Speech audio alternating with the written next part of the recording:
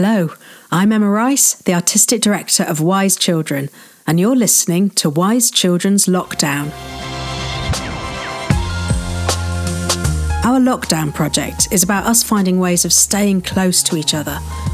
On this show, I call up an old friend, play some records, and most importantly, get to chat and reminisce. Come and join us for tea and biscuits.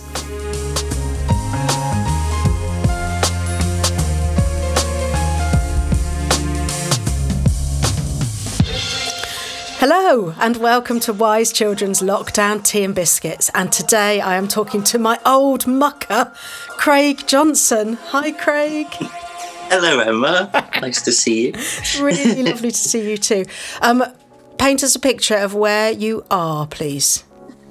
I am in my lovely home in Ludgvan in deepest West Cornwall, so just outside Penzance, and I'm at home in my living room. Lovely. It's lovely. And have you furnished yourself with a cup of tea and a biscuit? Yes, I've actually got a cup of coffee. Oh. Oh no!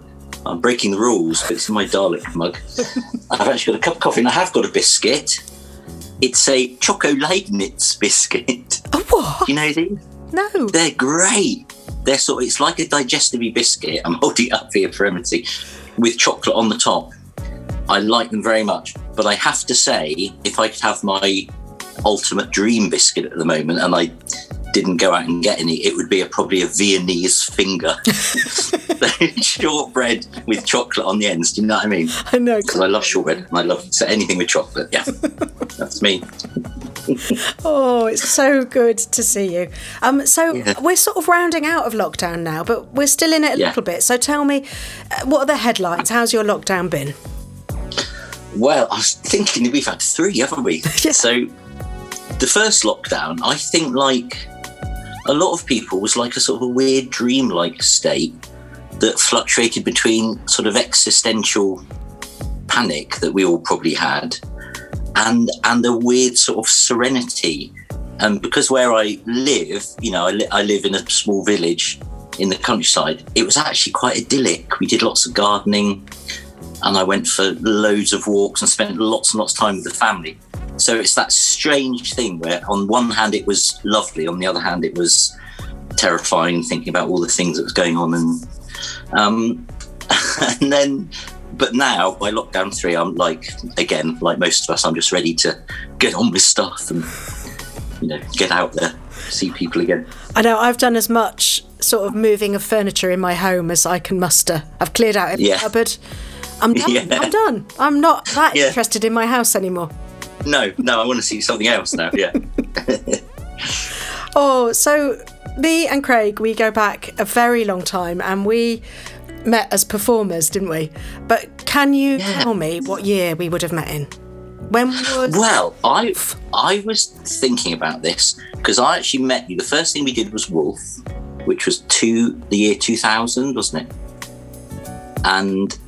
But I think we met before that, but it was before I actually got involved with Knee High. I was one of these people that was sort of on the periphery, making myself available all the time. I was sort of volunteering, I was doing stuff, and I was in various bands and comedy bands and things. So I remember my legendary band, Squeal Like a Pig, played at a Knee High party. I think it might have been The Itch. We came and played after one of your shows.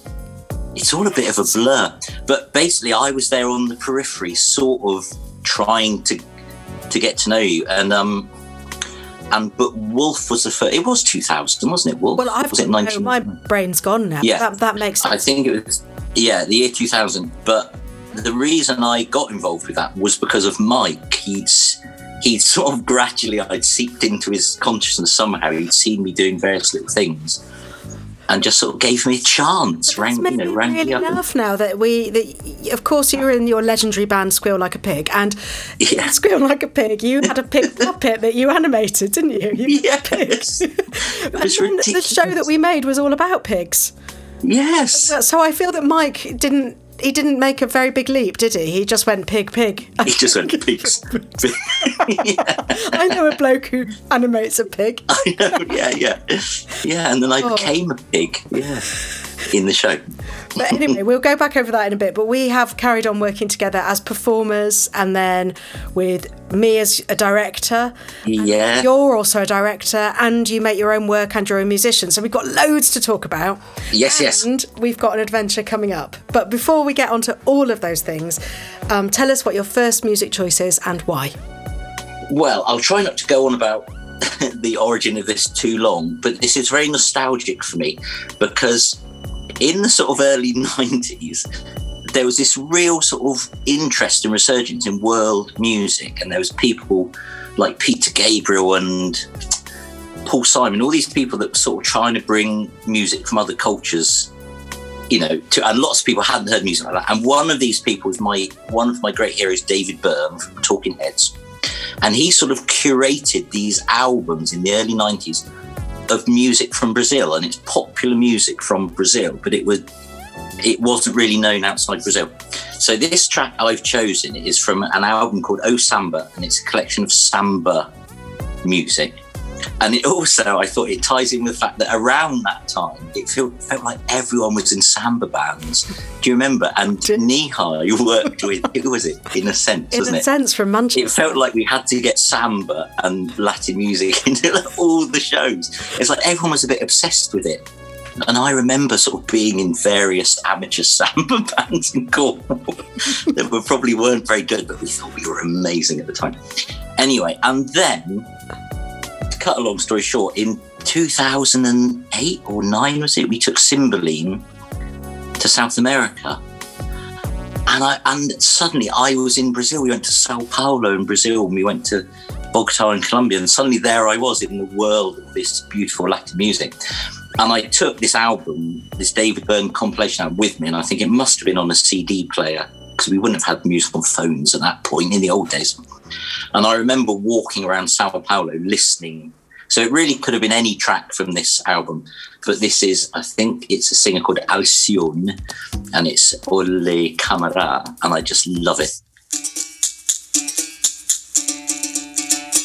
Abre a roda, malungo, abre a roda, malungo, abre a roda, malungo, olere camará, olere camará, abre a roda, malungo, abre a roda, malungo, abre a roda, malungo, olere camará,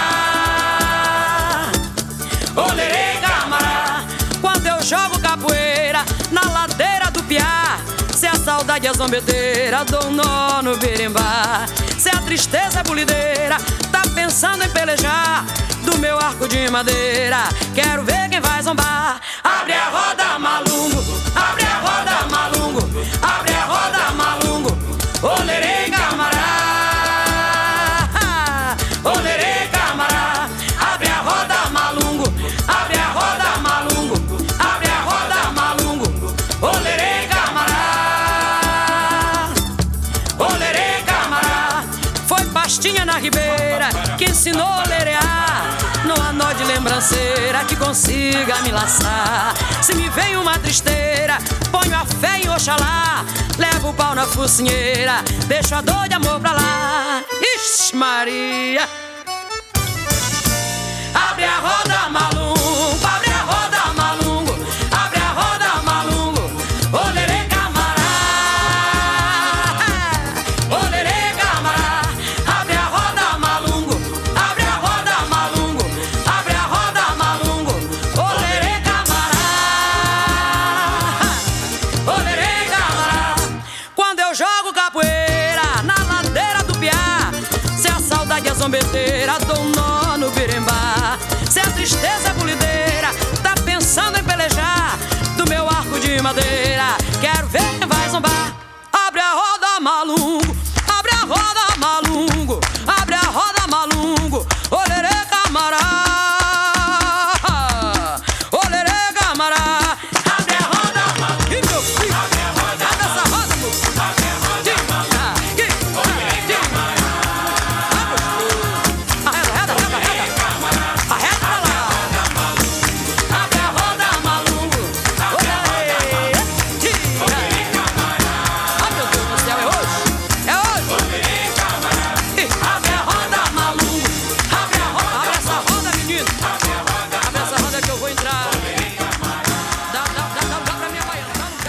That's brought some sunshine into this it's April just day. wonderful. Yeah, exuberant, wonderful joy. And as you say, that's in honour of all the many samba bands in Cornwall. Yes. And it was brilliant, wasn't it, to go to Brazil, to Sao Paulo, and actually see and hear real brilliant musicians playing music for a change. So I'm going to take us back to that first show we did. So Yes. You tell me it's the year 2000. That makes sense to me. And it was a Village Hall tour that was created and led by the master anarchist Michael Shepherd. Yes. And he Legend. You, me, and Carl Gross Yes. together as Three Pigs, which I think he thought was funny because all of us are of the substantial body Yes. type, I would say. Yes. None of us are waifs. We're not That's true. featherweights, are we? No. And he seemed to find that hilarious that we were Three Pigs. And we sewed together three stories, which were the Three Little Pigs, The Boy Who Cried Wolf, and Little Red Riding Hood, which had a wolf. Yeah. Oh, so in fact, it's wolves that went all the way through, not pigs. But anyway, the framing device was us Three Pigs, wasn't it? Yes. And it was mayhem. Go on, it was absolute mayhem, wasn't it? It was an absolute joy. As I say, it was my first show with Knee High, and I couldn't believe it it was brilliant, Mike. He sort of changed my life in that way, just to have that faith to say, I'm going to cast it person that I've seen doing these weird puppets and, music and things like that in this show.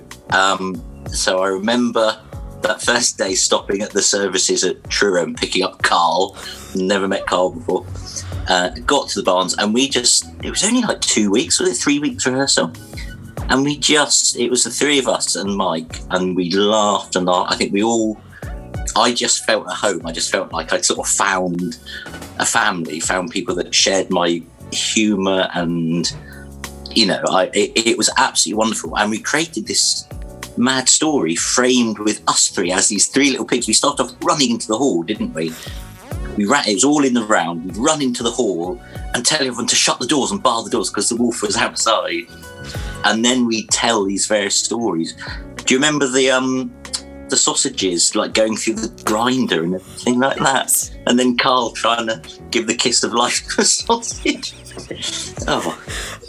Brilliant.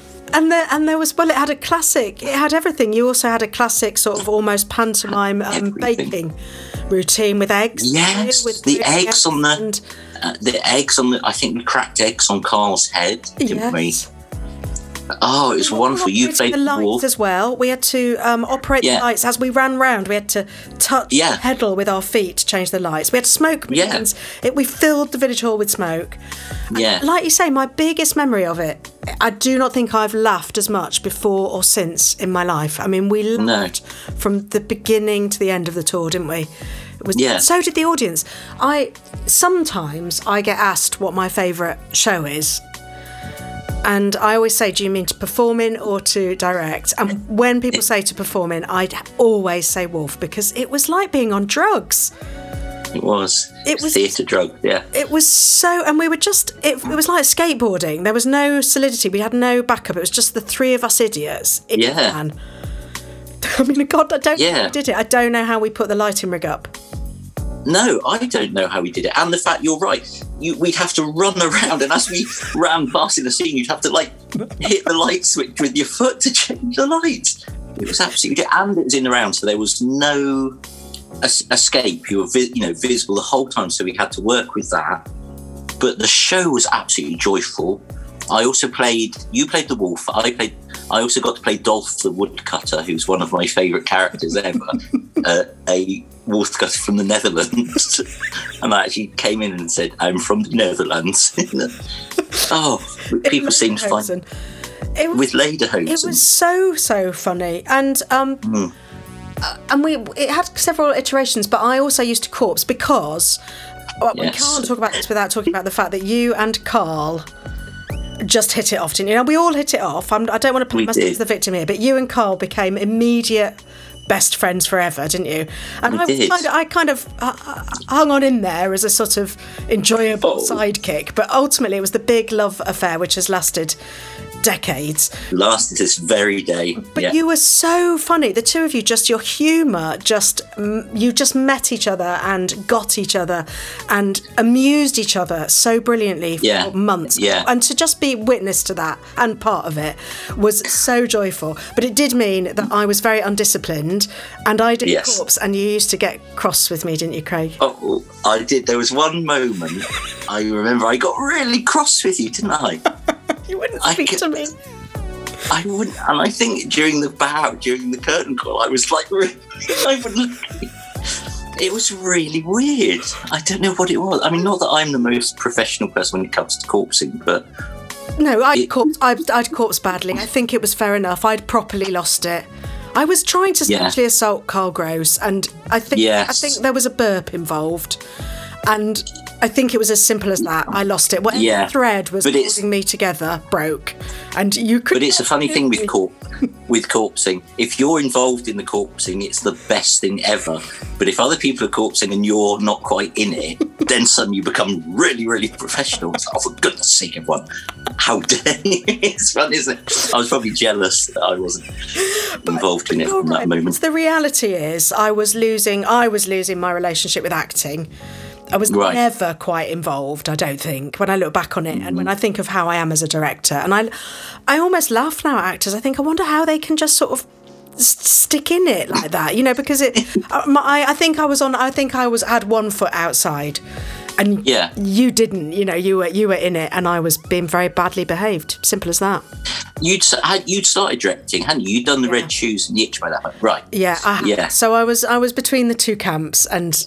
Yeah, but you two were funny. I just want to say, in my defence, there are I don't know 2 funnier people on the planet.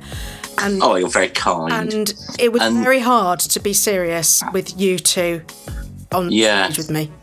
I've done, honestly, all the shows I've done with Carl have been utter corpse fest, and you get to that point in a show where something makes you laugh, and it's coming up. And you know that the way they say a certain line is going to make you laugh, and you already start going, or even we did a show, another show, a knee-high show called Skullduggery, another of the sort of weird village hall shows, completely lost in the mists of time. And at one point, Carl had to turn to me and offer me a sausage roll, and all he would say was, "A sausage roll?"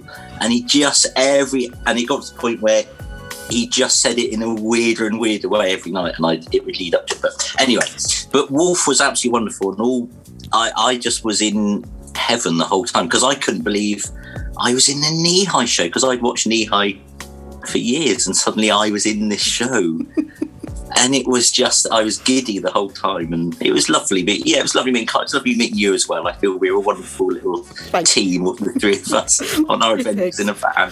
Well, in honour of that, do you know what, Craig? I'm not sure whether this is the right thing, but I have worked, and Simon has worked, to find this, because I think this was in the pre-show, and we used to sing along to it. Thank you very much, Si.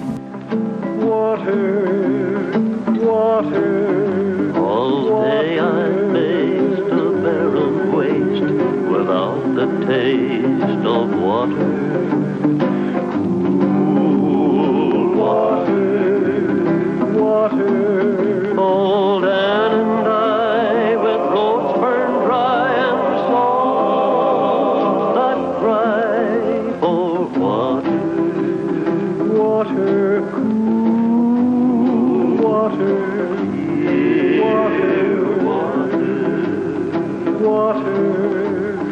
water, and don't you listen to the band, he's a devil, not a man, and he's wrapped the burning sand with water.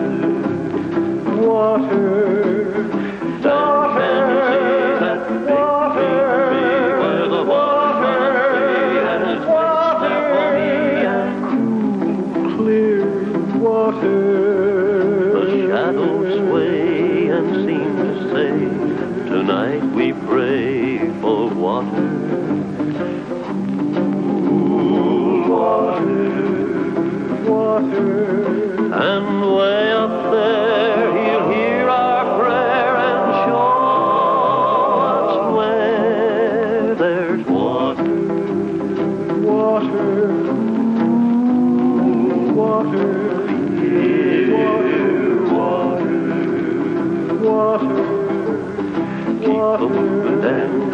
listen to him then. He's the devil, not a man, and he spreads the burning sand with water.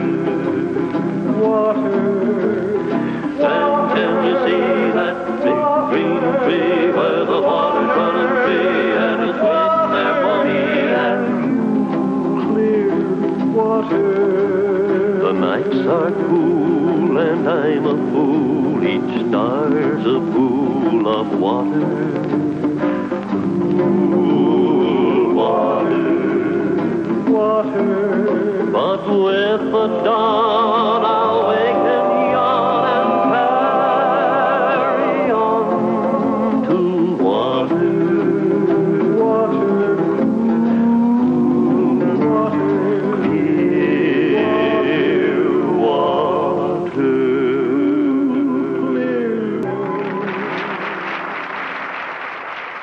Yes, water. It was so weird, that appreciate it was all old cowboy songs, wasn't it? Yeah. It's quite a random choice, but it just fitted. It had a sort of a melancholy loveliness that, yes. We used to sit there and go, water, knowing water. Yeah.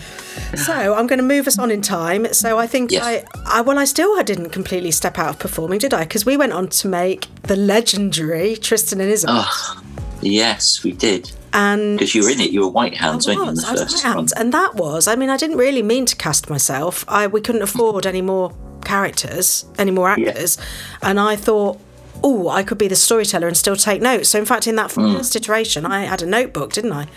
You did. And you sat up on your little platform with a notebook. Watched. It turned into a far superior part with somebody that was actually concentrating and could act. Yeah. But I did do the first bit. But you played the amazing double of Morholt, who started life as a dragon, but we changed him into the king of... I think we had an afternoon of Bill Mitchell with making stilts and working out how this giant creature would come in, because he was sort of like a monster in the original tale. Yeah. And then, I mean, there were several. I've heard you talk about this on some of the other episodes, but it was that moment when it went from this sort of slightly legendary dragons and knights and things to the vision it ended up as, and suddenly it all started slotting into place, didn't it, with the love spotters and the characters in the sharp suits, and suddenly there was Morholt suddenly became this Irish gangster with a cigar coming, and I really loved doing that part. Yeah, and he was really sinister, wasn't he? And was a match for Mike Sheppard's King Mark. Yeah, I mean, that was hard for me to go up against Mike as those two characters. But I had to sort of bring a little bit of absurdity to him as well. He was a bit of a, he was pompous and he had his comeuppance. And then the other part I played was Brangian the Maid, which was a brave bit of casting from you to cast me as the maid, and I absolutely loved it. And I feel I learned so much on that show, and I think because Brangian was a maid, so it was me in a dress, big man in a dress, funny, and I got to do comedy, brilliant comedy scenes and improvise. And Brangian was this fantastic character where she just wanted to help her mistress, and she was sort of secretly in love with Tristan. And I remember we did part of your rehearsal process where it's almost like a hot seat, isn't it? The character will sort of be interviewed. And I remember you put me in oven gloves. So Brangian, you made me wear a big pair of oven gloves, and then you made me serve tea to everyone. And it was just encapsulated. It was a brilliant bit of, it encapsulated the character, because I so desperately wanted to serve everyone tea and do it well. And I was wearing big oven gloves and I couldn't. And I was dropping everything, being clumsy, and people were getting cross with me. And I just thought, that was brilliant. That informed the character brilliantly. And then we did, and I always remember this moment where in the second half of the show, Brangian has to take the place of Isolde because she's having an affair with Tristan, and on her wedding night she's no longer a virgin, so she can't go to King Mark's chamber, so she gets Brangian the maid to take her place. And that was me, and Anna Murphy had written this beautiful scene before and after. And I remember you sent everyone out, and I think it was just you and me and Anna, and you put sort of candles on and everything. And because I like to be funny, I want to be a comic actor. And I remember you saying to me, fight against every instinct you have to make this funny. Just keep it really straight. And even though it's funny, and even though the audience will be laughing because there's me in a nightie having had sex with King Mark, just don't make it funny. And it was, really hard to do. But that moment in the performance was just sort of electric, and I felt it was amazing doing it and having the audience tittering and chuckling, thinking, "Oh, there's the funny maid, the funny man in the dress," and then it would just sort of fall to silence because it was tragic. It was a really, tragic scene. It was I absolutely loved. It was heartbreaking. And you're right, it was a really unusual moment in the show because it was so much underscoring. It was so filmic. And actually, it was one of the rare moments of silence when everything was stripped away. And it was you. And you performed it so beautifully. And all of everybody's preconceptions, everything melted. Nobody was looking at you like a man in a dress. They were just seeing Brangian. Yeah. And but I pushed you even further because I made you wipe yourself after sex because it was a bugbear of me that people had sex on TV and film and they didn't deal with any of the physicality of it. Yes. And I really wanted to, as we were changing the tone of it, I wanted you to turn around and give yourself a small wash stroke wipe. And you hated doing this because sometimes people would heckle you. Yeah. And I would say, and in fact, I once said, "What's going on, Craig? You've got a ginger fanny wipe." Yes, ginger fanny wipe became favourite note. The fanny, yeah. but didn't somebody heckle you once? Well, it was a brilliant moment in it was at the West Yorkshire Playhouse, and already you're sort of telling the audience to, they think, okay, this isn't funny, or this is quite tragic, so they're already, all these things are going through their mind. And at that moment, I turn up stage and I get my flannel and I give myself this wipe between the legs, and there was just this voice from the front row. This man just went, "Oh God, no!" Like it was more than he could handle. It was more than his brain could compute. Oh God, no! And yes. And also I'd have to turn up stage at that point and see all the Giles and all the Love Spotters looking at me like that with this look in their eyes, yeah. But it was when we as a team were at our absolute best.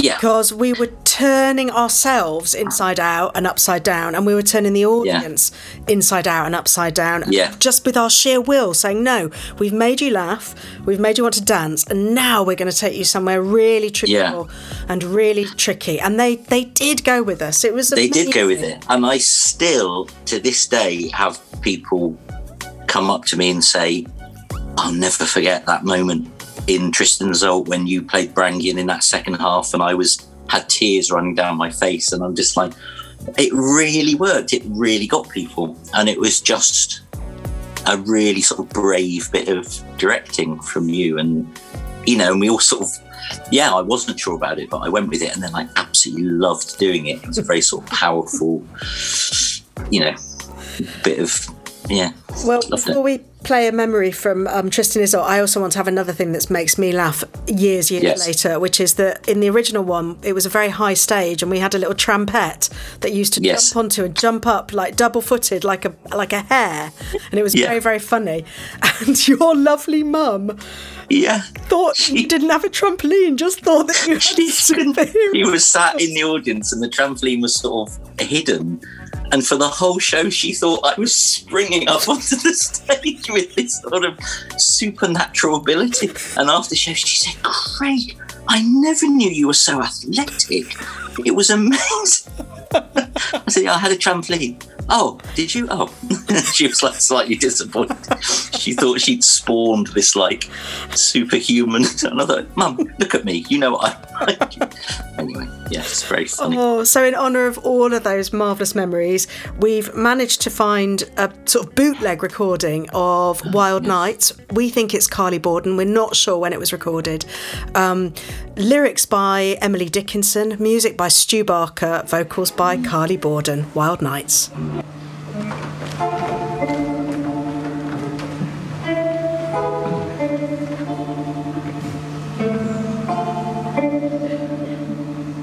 Wild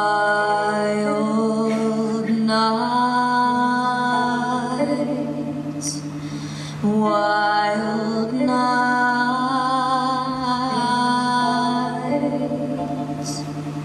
why with thee, wild nights should be our luxury.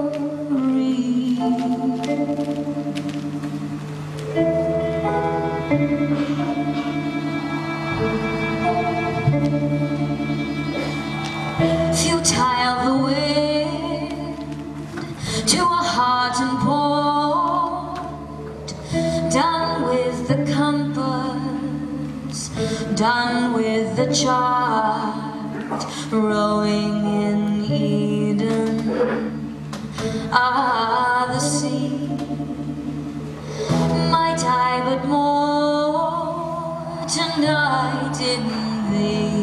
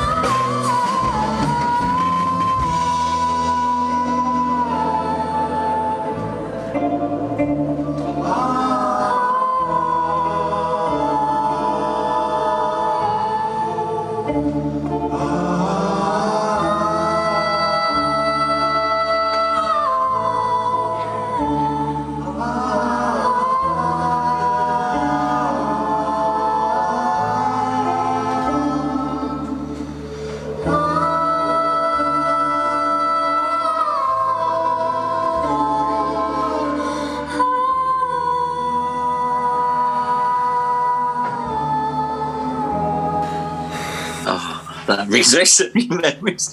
And there was this double love scene, wasn't there? There was Tristan and Isolde doing these incredible acrobatics, love making upstairs, and then behind them there's me and Mike Shepherd as King Mark. Oh, it was so. I mean, again, it was very moving and very beautiful, but that was a moment of trying hard not to corpse as Mike approached me and he'd say, "All right, I'm coming in." But you did really well, you know. I mean, I've watched that show hundreds of times, and in fact, I never saw you visibly underplay that. You know, I thought you always delivered what was needed. Yeah, my lovely brave fellas. Yeah, and it was lovely. The master seducing me. Wonderful memory. So we went on. You played Cloten, the baddie in Cymbeline. Yes, in Cymbeline. But I thought we should talk about Don John. Yes. And the reason I like to talk about Don John is because it was sort of the lost show. I feel that we made this amazing show that was ahead of its time. And for lots of reasons, it never had a second life. And it's sort of one of the pieces of work I'm most proud of. And you played Derek the Vicar. Derek the Vicar. I know. Again, I mean, all the shows I did with you, I've absolutely loved. Don John, we felt we were doing something so brave and so different, and it really didn't feel like it, that people got it, wanted to say, don't you realise how good this is? And the set was amazing that we had done, it was all set in the sort of 70s, wasn't it? The late 70s, so the fashion, the brilliant music. And I played Derek the vicar, and was married to Nina. What's this? Nina. Oh, I can't remember her surname. Icelandic, long dottir. Yes, Dog Phillips dottir. Yes, and she was absolutely fantastic. Do you remember that moment when she had to seduce me or something, and I had a sort of a fit of a lack of confidence, and I think I had to leave the room. I sort of couldn't quite take it anymore. It was and I left the room and I was still holding my cup of tea, trying to sort of get myself together. Up, Craig. I was going to leave that to you, but we were in rehearsals and it was a clash of cultures because Nina's a world-class classical actor, amazing. Yeah, and you are the Cornish musician, improviser, comedian, and she took off all her clothes, didn't she? She took off her clothes. I think it was after she'd been assaulted by the Don John character or something, and I come and find her and she was all dishevelled, and it was all a bit, there's those, I mean, one of your brilliant skills, Emma, is that you see people's strengths and let them play to their strengths, but you'll also push people, and I felt there was lots of times when you sort of pushed me into moments of performance that I wasn't comfortable with. I just want to be funny, and occasionally you'd push me into these things where I had to be more than that, and this was one of those moments when I thought, I can't do this, I'm a fraud, I can't do this. And lovely Nina, trying to help, said, would it help if I took my clothes off? And I'm like, no, I really wouldn't. That's like the very opposite of what I need at the moment is for you. And you had to leave the room, and that almost never happens. And I went out and you were still holding your teacup, and it was... I still had my cup. Yeah, I was frozen. Funny, and that was when I had to knock corpse as well, because you looked so English. Yeah. And of course the scene had been so English, actually, Nina and her amazing Icelandic bravery, and us rather pedestrian English people. Yeah. But you were absolutely brilliant, and I felt like you really held on to, your character was based on the character in the opera Ottavio, who is staying celibate for his beloved, and we cast you as a vicar to make sense of that, and a very gentle man, and you brought lots of beautiful humour but also beautiful layers of truth to a very simple, slightly frightened man. I always remember he always put his sunglasses on upside down. Yes. Little things. There's that bit where he was trying to summon up his courage. Yeah, put the sunglasses upside down. Oh, but I did love it. I loved the whole experience of Don John, and we did take it all over the place. We took that to America, didn't we? We only did the one tour. And they never remade it. Yeah. And, it was a big cast. We had Seascape with us as dancers. Yeah. It was phenomenal. And just imagine if the Me Too moment had already happened. It would have just landed. Yeah. I just think we were ahead of the time. The time, and right at the edge of our own abilities. I'm sure it could be better, but we were really pushing ourselves. I was pushing myself as a director. Anna was pushing herself as a writer. We were right at the edge of our abilities. But I remember really clearly the beginning. You opened the show, and I feel like it sort of really set the tone in such a profound way. And you were the vicar. You played the organ, facing away from us. I remember when we were at the RSC, one of their staff directors came in and said, "I wonder if you had the actor facing forwards at the beginning, people would see his face." And I said, "You know what? I think I've worked that out." Yes, if you hadn't thought of that. Oh, what a good idea! Great. No, I said, I think I want him to be facing away. You were facing away, playing the organ with an empty church. We had those plastic bucket chairs, and you did a sermon to an empty church, and it makes me want to cry thinking about it. You started with a brilliant gag. Do you remember it? No, what was it? You wrote it. Welcome to the CH blank blank CH. What's missing? Missing. You are. Yes. church. Oh my God. I loved it. And it was so, and he talks about all the people he couldn't save, the famine, the floods. Yeah.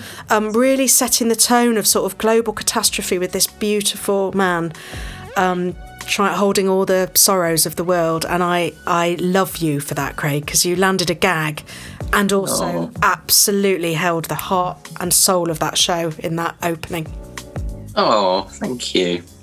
I actually I was thinking about that, and I nearly chose that because it was On a Night Like This was the tune, wasn't it?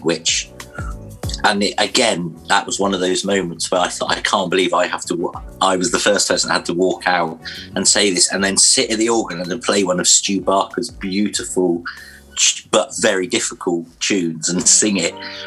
Oh God, it was nerve-wracking every night, but yeah, what a joy to do. Well, you're in luck, because that's our next music choice. On a Night Like This, written by Stu Barker, sung by Dom Lawton.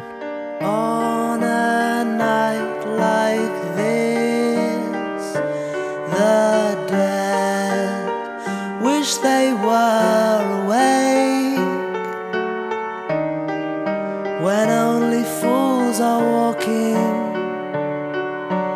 On a night like this, on a night like this, the bars are full of longing, your arms are full of longing. On a night like this, another shot of bravery before you wander home, another glass of stay with me before you leave alone, another night of broken dreams before the dark has flown. The streetlights flicker like dreamers on a night like this. Ooh, ooh, ooh,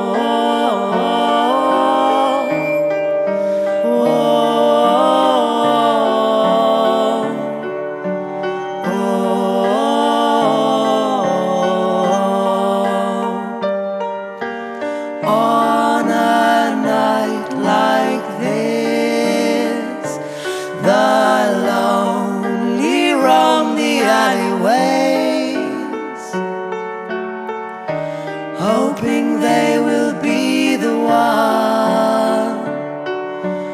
on a night like this. Oh, amazing. Dom Lawton sings it much better than I ever did. But what a beautiful song. The whole show had that sad, melancholy yearning. It was just, it's an absolutely brilliant show. I loved it. Me too. And that had lyrics by Anna Murphy, and I think we could hear Mary Woodfine on vocals there. Yes. Yeah. Mary Woodfine.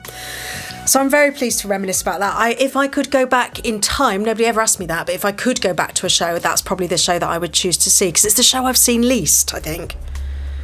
Right, yeah. Many of the shows came back, Tristan Isolde is in my... I'll die thinking about Tristan and Isolde. But Dawn, I feel like I have to sort of hold on to it because it sort of came and went in a period of time. Yeah, and it was a strange... I just remember the whole process being quite dreamlike, and we were at the RSC, weren't we? We opened it at the RSC, and it was a really cold winter, and I just remember us all sort of freezing cold and huddled up, and absolutely love that show. And I don't know if you're going to mention it, but I want to mention the Back Eye as well. Come on, that was the other show I did. I've done many shows with you, but that was another big show that I absolutely loved, where you had me and all the knee-high male duffers all in tutus playing the Women of Thebes. Oh, and that was actually fantastic. I've got to say. And you made us all shave our heads. Yes. Because you love seeing someone with a shaved head, and I didn't want to do it. And I remember you saying to me, listen, Craig, everyone looks cool with a shaved head. Everyone looks cool with it. And you shaved my head and went, oh dear, well, maybe not you. And I was like, oh, well, you've done it now. And suddenly my weird egg-shaped head was revealed. I can't believe I said that, but I do like the whiff, let's put it that way. My memory of that, I feel slightly bad about that now, because times have changed, and now I would not dare cast the women as men. I wouldn't. The political times have changed to take those parts away from women. At the time we were an ensemble, and it was mostly men, because women couldn't. Lots of the women weren't touring in the same way. Anyway, we did, and it was amazing. And the thing that I remember most about that is, at one point I made you put tubes on your head, and when they were wild, like newspaper cones that were almost pagan, and nobody was making any noise. I couldn't believe it, and I kept saying, more, louder, I can't hear you. We don't have radio mics or anything at that point. And I don't know whether it was Charlie Barnacle or Mike, and he said, it's because we've got our heads in fucking tubes. Yeah, we were all screaming our heads off. No one could hear us inside these paper tubes. Bursting your own eardrums with your volume. And I was like, oh yeah. It was great, wasn't it? The whole set was everything was newspaper. Yeah. God, brilliant. Maybe I want to go back in time to see that one. Yeah. With the wonderful Eva Magyar. Oh, fantastic, yeah. But I want to talk about your work, because you are an amazing theatre maker in your own right, and I'm going to surprise you with my next music choice, because we might not listen to it all, because it hasn't got the best tune ever, but it will remind you of something.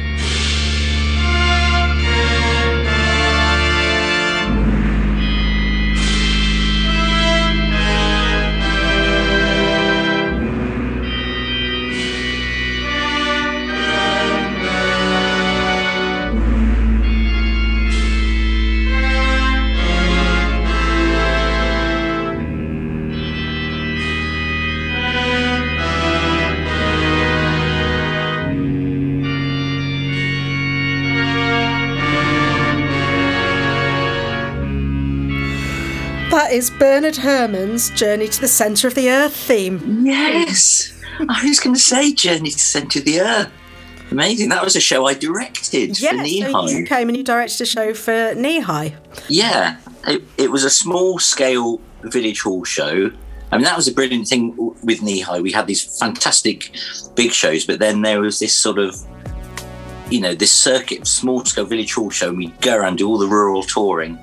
And I got the chance to direct it, and gosh, it was scary. I think I directed it. I took on far too much. I directed it, I wrote it, and then I was in it as well.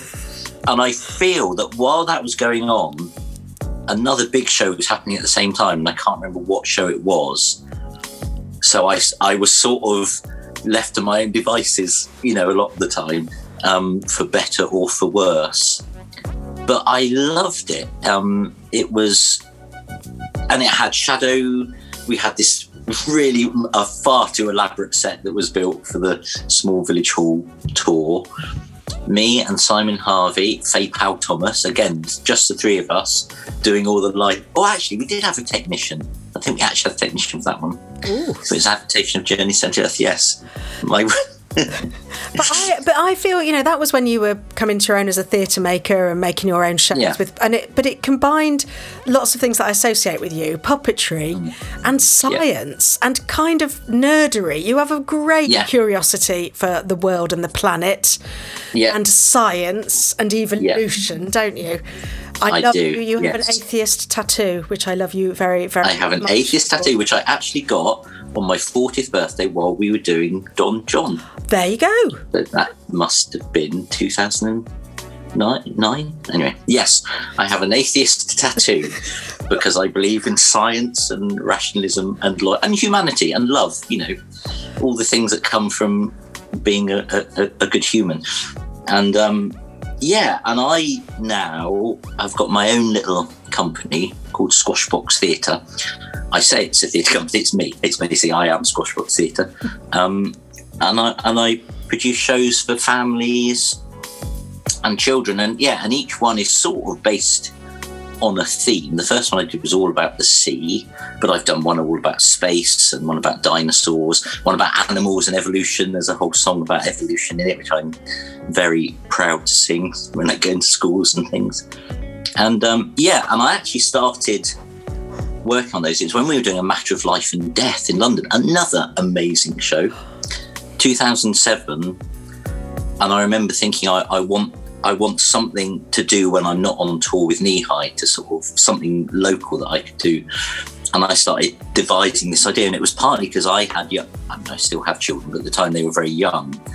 And I remember seeing so much bad children's theatre that was twee and patronising. And I thought, I want to use all the things I've learned from Knee High to be a bit anarchic and a bit subversive and a bit naughty, and to do shows that children will enjoy but might stretch them a bit and might have things that they don't quite understand, and humour that works for children and adults as well. Not that sort of those shows where there's jokes for the grown-ups, but humour that everyone enjoys, that isn't, and it's been great. I've been doing it now for 14 years, and I've got about 8 or 9 shows that I do now. Hugely successful. And you said you started it so you could have something to do when you're not working for Knee High, but you did go through a period when you were too busy to work for Knee High. Yeah. Which is brilliant. Yeah. It has been brilliant, and it's been great. It's been great sort of being my own boss and just going off on my own, because it's completely me, and I just go off, and I do it, and I've played many. It's funny, I've played many of the same theatres that we play as Knee High, but then I'm in like the little studio space as opposed to being big space. And what I love is families and people that come along and then afterwards might say, that was so much better than I was expecting. Parents that come along because they feel they have to take their children, and then they really enjoy it as well. And I think, because as a parent, I've done so much sitting there thinking, when's this going to be over? And it's so lovely to sort of be able to produce things that whole families can enjoy. So witty and universal, and the comedy works on so many levels. It's irresistible. Yeah, thank you. Oh no, it's very exciting, but I'm most excited that I'm going to get you into Wise Children, because you are part of the Wuthering Heights tour, and I'm very excited to get you back on stage and have your improvisation and comedy skills in what is a brutal story. I suddenly, you were the missing piece for me. I suddenly thought, that's what I need. I need Craig's warmth and gentle naughtiness to give some warmth to this brutal world.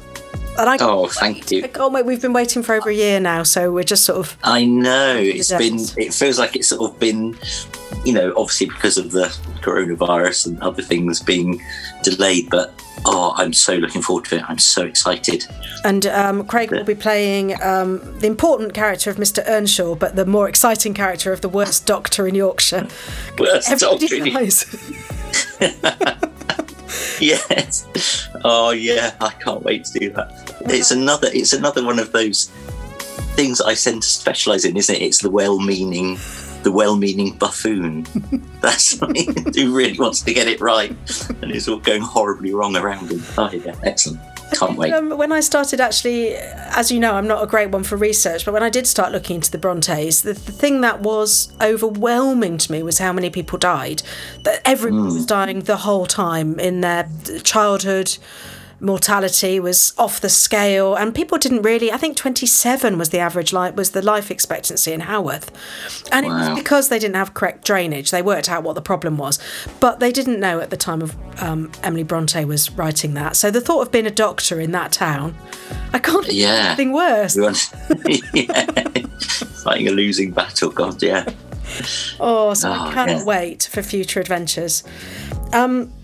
So, Craig, you're going to play us out on one of the many ladies in your life. Yes, one of the many. I've had the great privilege, I think. I was thinking why I chose this. And it's Blondie. It's Debbie Harry, Blondie. I've always loved Blondie. I've always loved Debbie Harry. And I've had the great privilege of working with amazing women, yourself included, you up there at the top. Do you know what I mean? And I just think, it's a wonderful thing. And also this reminds me, I think it might have been during Don John, because part of what you do in your rehearsal process that I love is that on the first day, we don't sit and read a script together, do we? We'll do some dancing, or we'll learn a song, and I think you told us all to bring along songs from that era, and I remember bringing this song along and getting obsessed with the fact that it's got the most perfect moment in pop music, which is when she says baby, about 1 minute 2 seconds in. The way Debbie Harry says the word baby is just, it's a moment of pop perfection. You're being shy, for me. Craig. You have to sing it because you've done it so many times. How does it go? Baby. I've also got £10 on it. I said to Simon before we started recording, I said I put £10 down, but Craig is going to go baby. Baby. Yeah.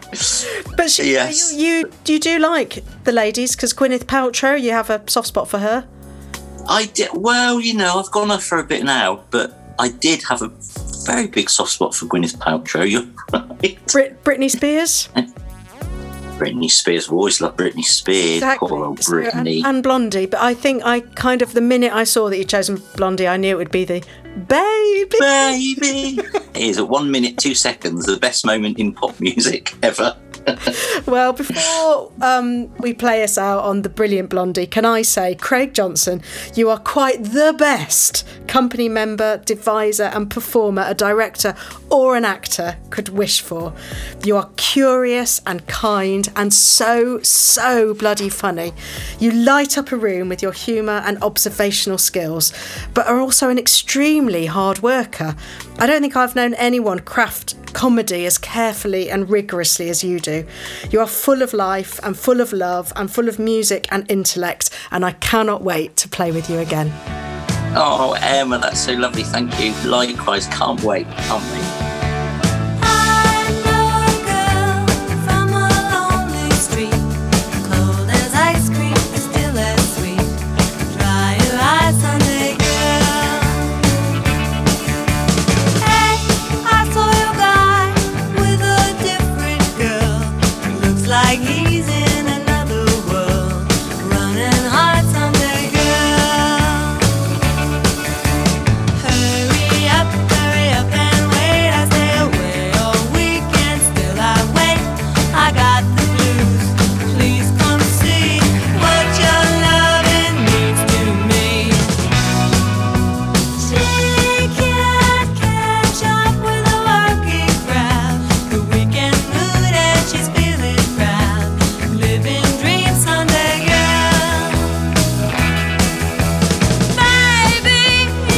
Gives me shivers.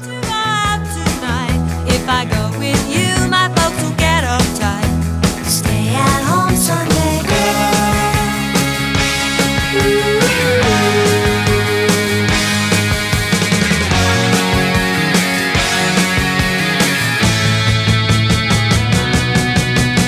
Hey, I saw your guy with a different girl. Looks like he's in another world. Run and hide, Sunday girl.